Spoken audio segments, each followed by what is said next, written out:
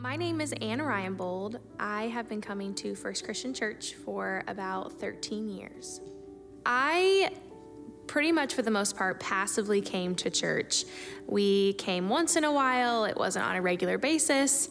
And I heard about Young Decatur, and I started going to that, and I finally had a chance to take this big church and make it a little bit smaller, get to know people that my age and connect with them, and that gave me the confidence to try something else, get more involved and serve in other places in the church. So I started with the choir, and I went a couple times in the evenings, but as a first grade teacher, I was very tired in the evenings after being with kids all day. So I kind of fell out of that routine and didn't really continue going to the choir, even though I loved it. I loved being there, but it just didn't work out for my schedule. So then a couple months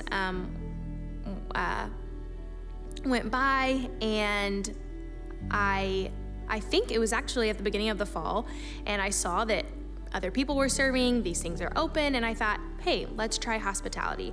If anybody knows me, I love to talk to people and just get to know them and who they are. And so I thought, okay, an opportunity to stand at the door, say hi to people, and have conversation with them. Okay, I can do that.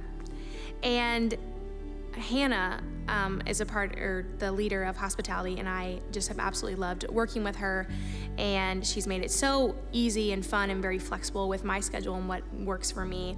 And it's once a month and very reasonable with just the daily life that I live.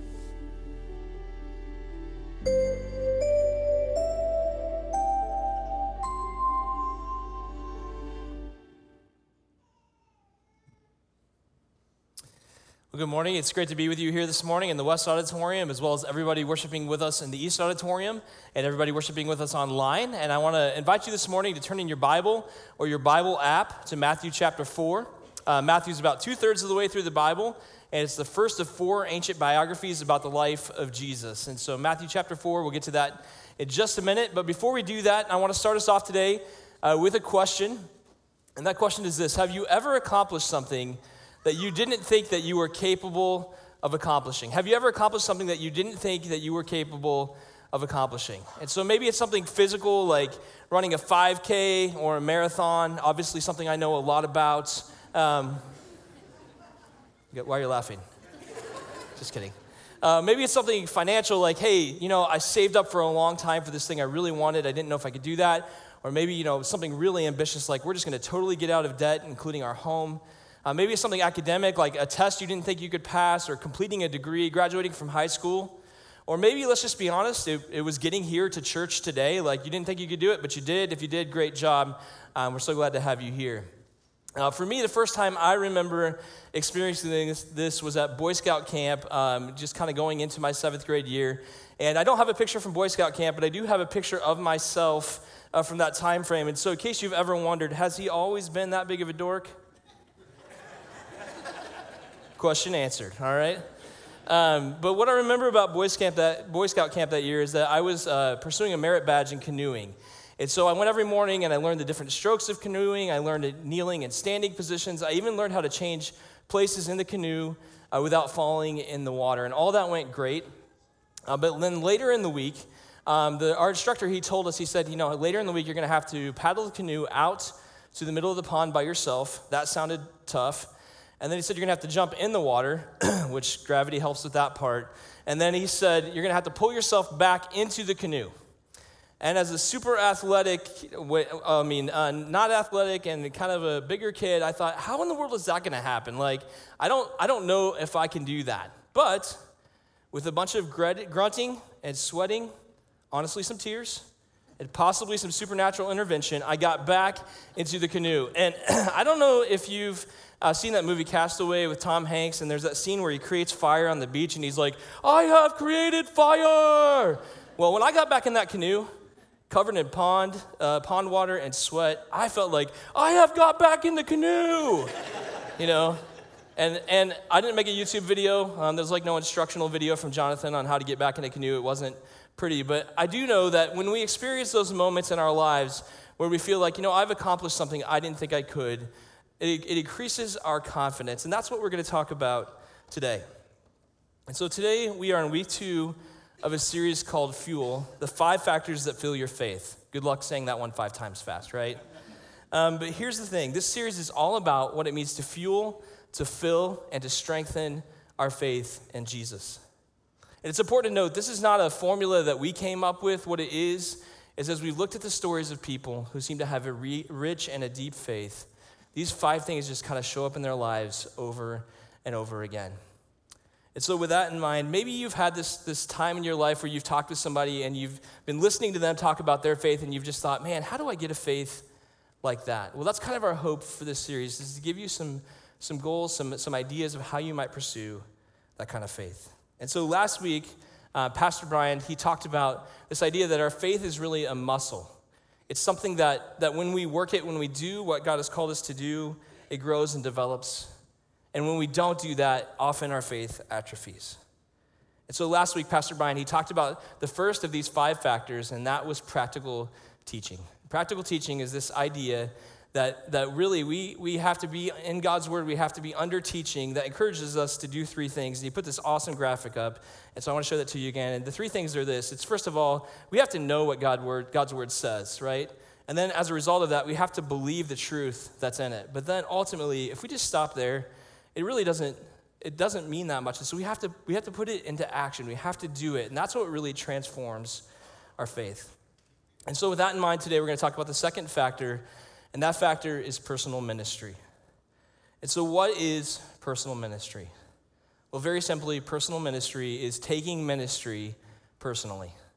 And for today, I want to define it this way. Today, I want to say that personal ministry is stepping off the sidelines. It's stepping into a partnership with God as he works through us in the lives of others. It's stepping off the sidelines, stepping into a partnership with God as he works through us in the lives of others. And I've noticed that when we do this, it often changes other people's faith, but it also changes our faith. In fact, as I talk with people here at FCC, as I talk with people throughout my life about the things that have really helped their faith grow, often they mention stepping off the sidelines and stepping into personal ministry. They say things like, it was that time that I realized my neighbor or my friend needed something, and I wanted to be the hands and feet of Jesus to go and meet that need. Or it was the time that I realized I needed to partner with this local ministry because I wanted to make a difference. Or it was when I realized, I remember what it was like to be a middle school student, and so I'm going to step into helping middle school students in some way, shape, or form. Or maybe it was going on a mission trip for the first time, or sharing your faith with somebody for the first time. See, when I talk with people about this, I notice that they say, I did something, and then God showed up in a big way. And that's why when people go on mission trips, they say, hey, I'm going to go, I'm going to serve, I'm going to show God's love to these people, I'm going to care for them. And then they come back and they say, yes, we did all that, and it was awesome, but God also worked powerfully in my life. And so just a moment ago, I talked about this idea that when we accomplish something we don't think we're capable of accomplishing, it kind of boosts our confidence in things. And the same thing is true when it comes to our faith, maybe even in a bigger way. And here's why that matters, because almost nobody steps into personal ministry feeling like they're ready for it. Over the last 7 years as a part of staff here, I've had the opportunity to help a lot of people step into personal ministry. And I've noticed that as I do that, they all kind of say the same thing. They say, I'm not sure I'm ready. I'm not sure that my faith is far enough along. I'm not sure that I know God's word well enough. I'm not sure, what if these people don't relate to me? Like, what if this is just not the right thing for me? And amazingly, those same people, just a few months or years later, will say things like, you can't believe what God's done in and through the opportunity that I've had to serve. And not because they're awesome, but because God is good and God is faithful. And I think this is so important because when we say yes to God, we say yes to growth. When we say, yes, God, I'm going to do what you asked me to do, we say yes to growth in our lives.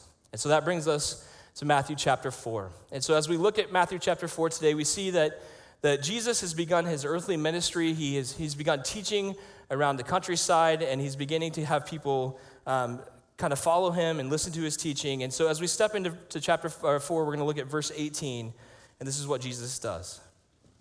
It says, as Jesus was walking beside the Sea of Galilee, he saw two brothers, Simon called Peter and his brother Andrew.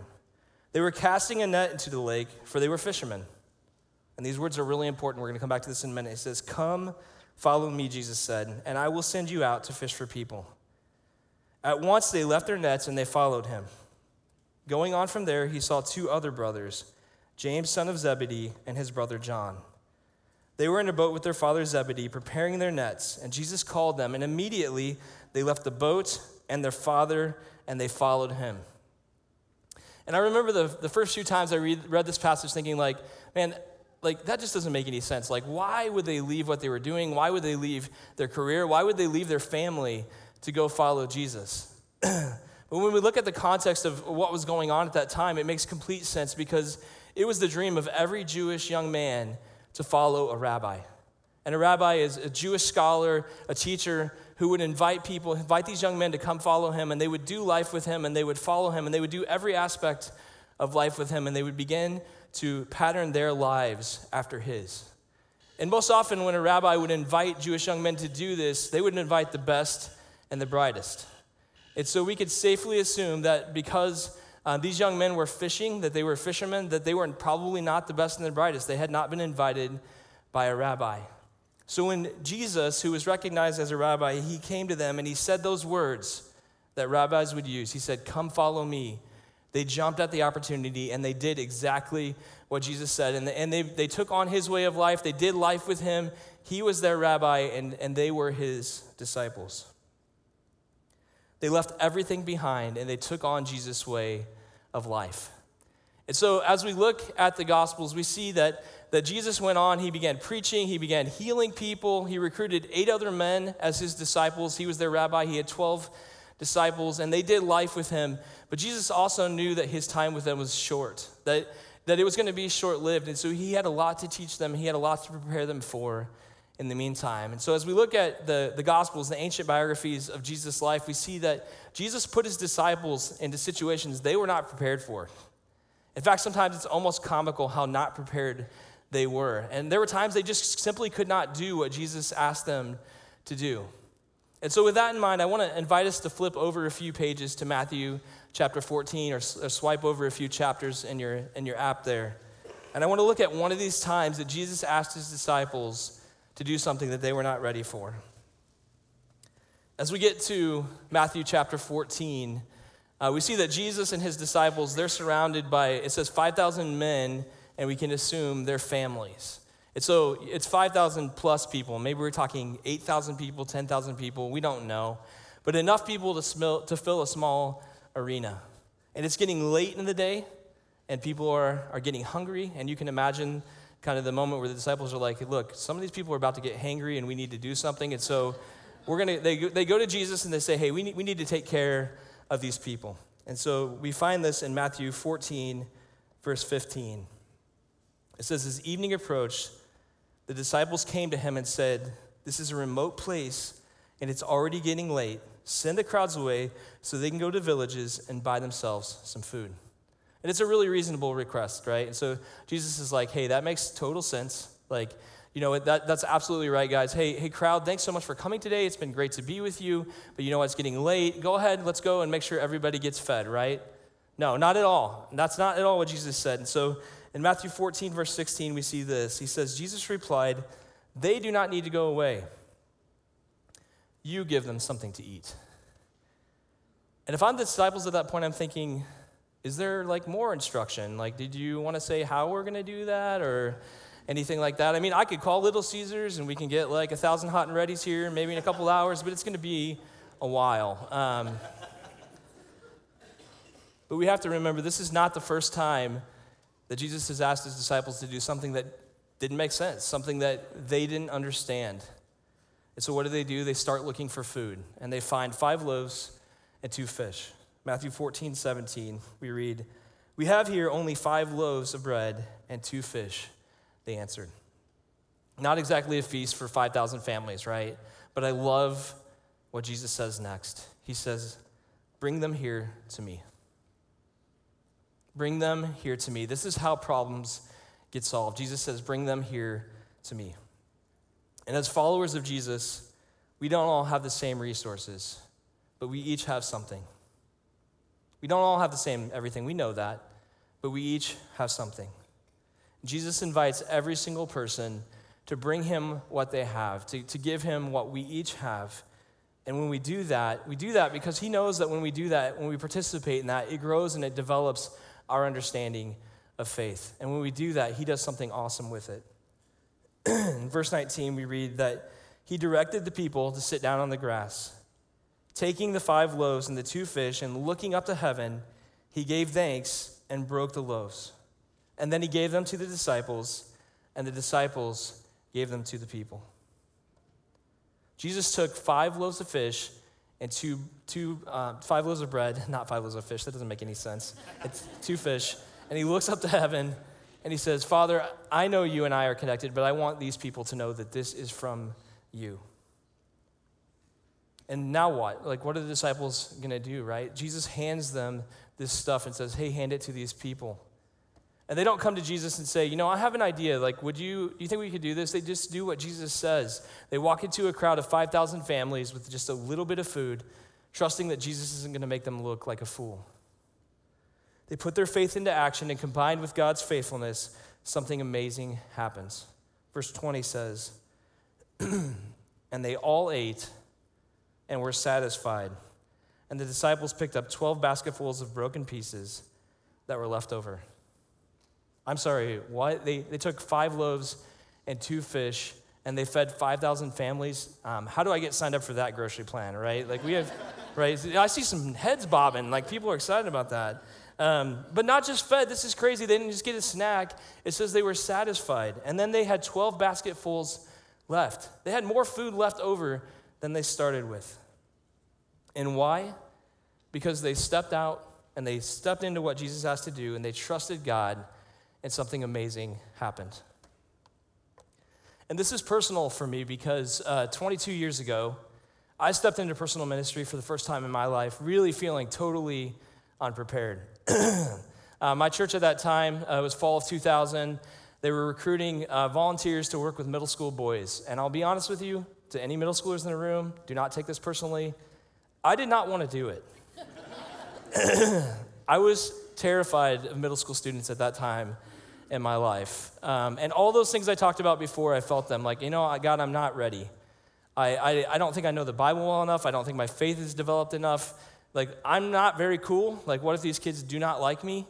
And some of those things were legitimate concerns. Truthfully, if I'm honest, at that point, I probably didn't know the Bible well enough to really be helping these guys out. Also, middle school students, if you're with me, just let's be honest with each other. You guys ask some crazy questions about faith. And I've come to love that. I absolutely love that. But there was a time when I really didn't know the answer to a lot of those questions. Some of them I still don't know the answer to. But what I do know is this. Virtually nothing causes us to depend on God more than pushing through our inadequacies to help other people. Virtually nothing causes us to depend on God more than pushing through our inadequacies to help other people. You see, when we do that, God's power and faithfulness shows up in our lives. And God takes our loaves and our fish and he turns them into something amazing. And I know I've shared this before. I've got a picture. I got to walk with this group of guys from 6th grade through 12th grade. And this is a picture of them as they were seniors. And you know what? I got to meet with them weekly to talk about the Bible with them, to talk about their faith with them, to talk about what that meant in their lives, to pray with them, to walk through the circumstances of their lives with them. And I watched God work in their lives, but I also watched God work in my life.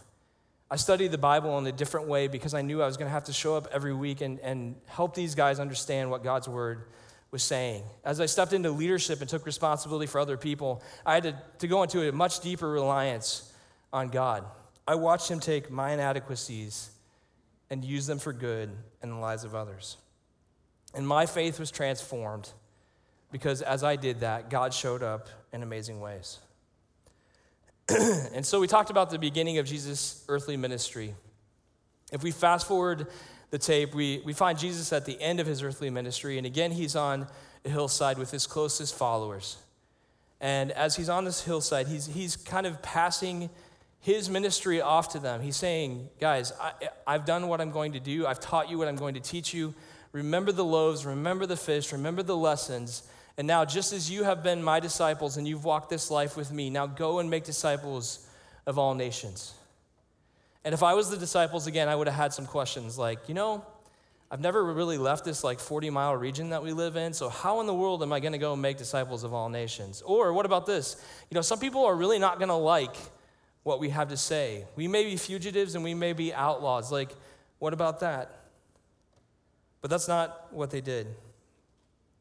You see, they went and they did what Jesus asked along with the Holy Spirit.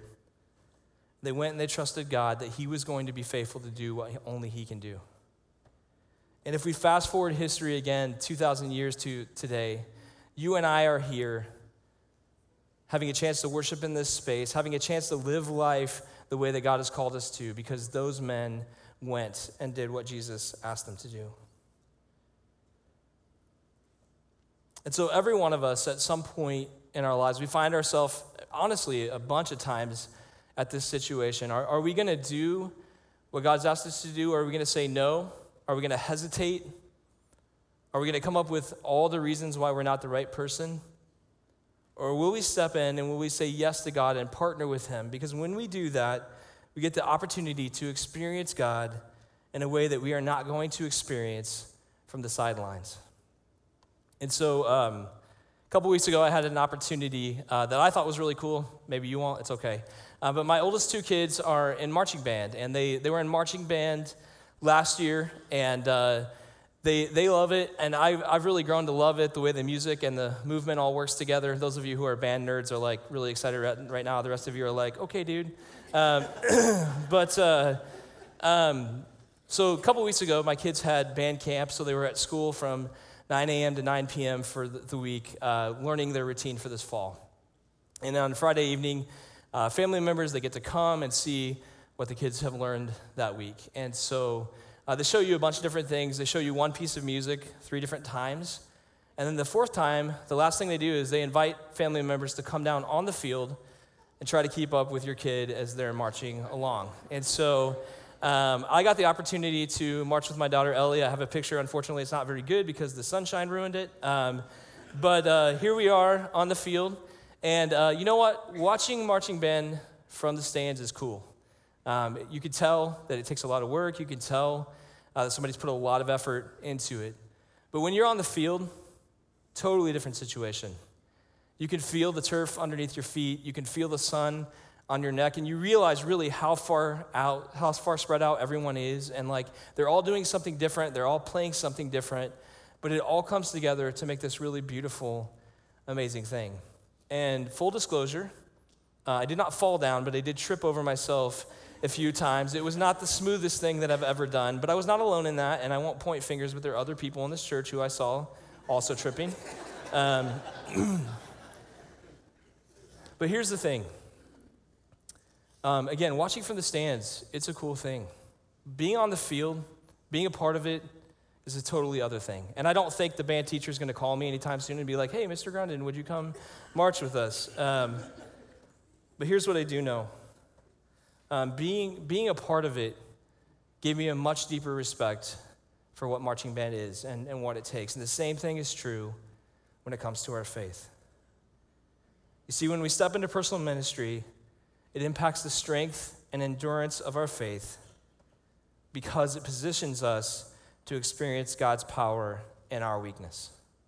Let me say that again. When we step into personal ministry, it impacts the strength and endurance of our faith because it positions us to experience God's power in our weakness. And as we do that, we get to impact the faith of others as well. And so what does this look like? Well, I really think it comes down to 3 things. We've talked a lot about it, but just 3 things in summary. The first is we have to be willing to step out, to say, you know what, yes, I'm going to do that before you feel fully ready, because we're never going to feel fully ready for these things. The second thing we have to do is we have to step in. And I know it's starting to sound like dance moves. It's not, I promise, okay? We have to step in. We have to be willing to make it personal, to partner with God in the lives of other people. And there are a variety of ways we can do that. We have opportunities here in the life of our church to do that, in our community. There are mission trips. Or honestly, maybe what God is saying to you today is, hey, I just need you to share your faith with that person. But when we do that, when we bring him our loaves and our fish, he does something incredible with it. When we step out, when we step in and trust God, he uses that in a powerful way in our lives. It changes us, it changes our faith, and it changes our confidence in God. And a minute ago, I mentioned that when we do this, when we step out, when we step in, the third thing is obviously we have to trust God. We have to believe that he's going to do what he said that he would do. That he's gonna make the difference. That we don't have to give him ideas. We just have to do what he's called us to do, and the trust that he's gonna provide that. As we do that, we're mindful of the fact that we get to impact other people's lives. And my suspicion is that if you're here today, if you're in church today, if you're following Jesus today, if you're taking steps in your faith that you never thought you would take, that's because somebody else stepped out. Somebody else invited you, taught you, encouraged you. And as a result of that, you're here today. And I'm guessing that person probably didn't feel prepared either. And I think about who those people are in my life. My parents, obviously, my youth pastor, various volunteers in the church that I grew up in, one who was just sitting right there last night who made a tremendous impact on me.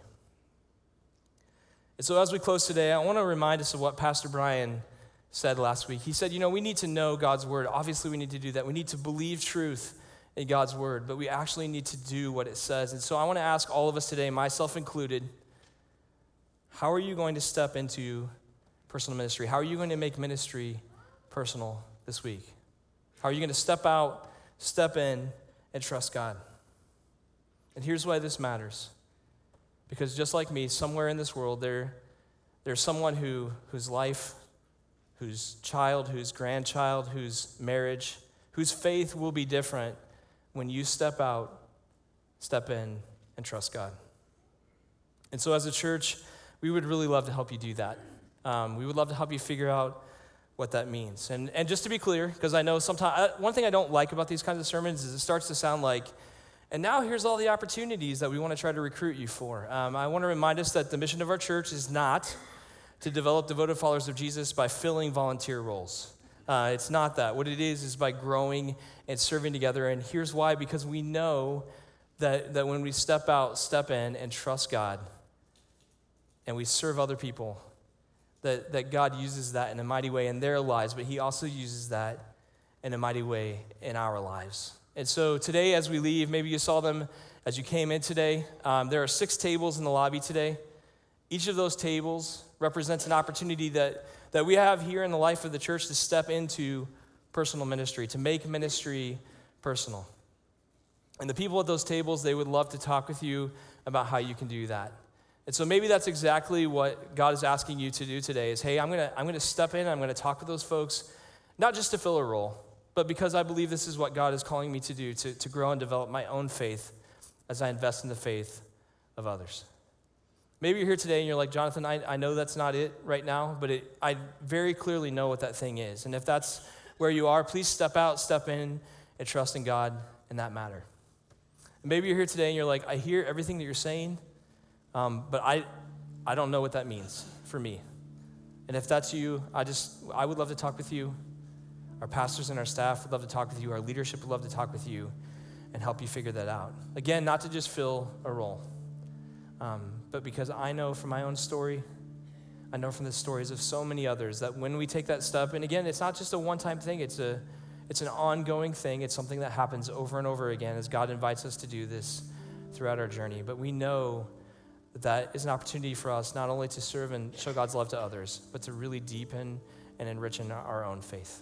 And so with that in mind, I want to pray for us this morning.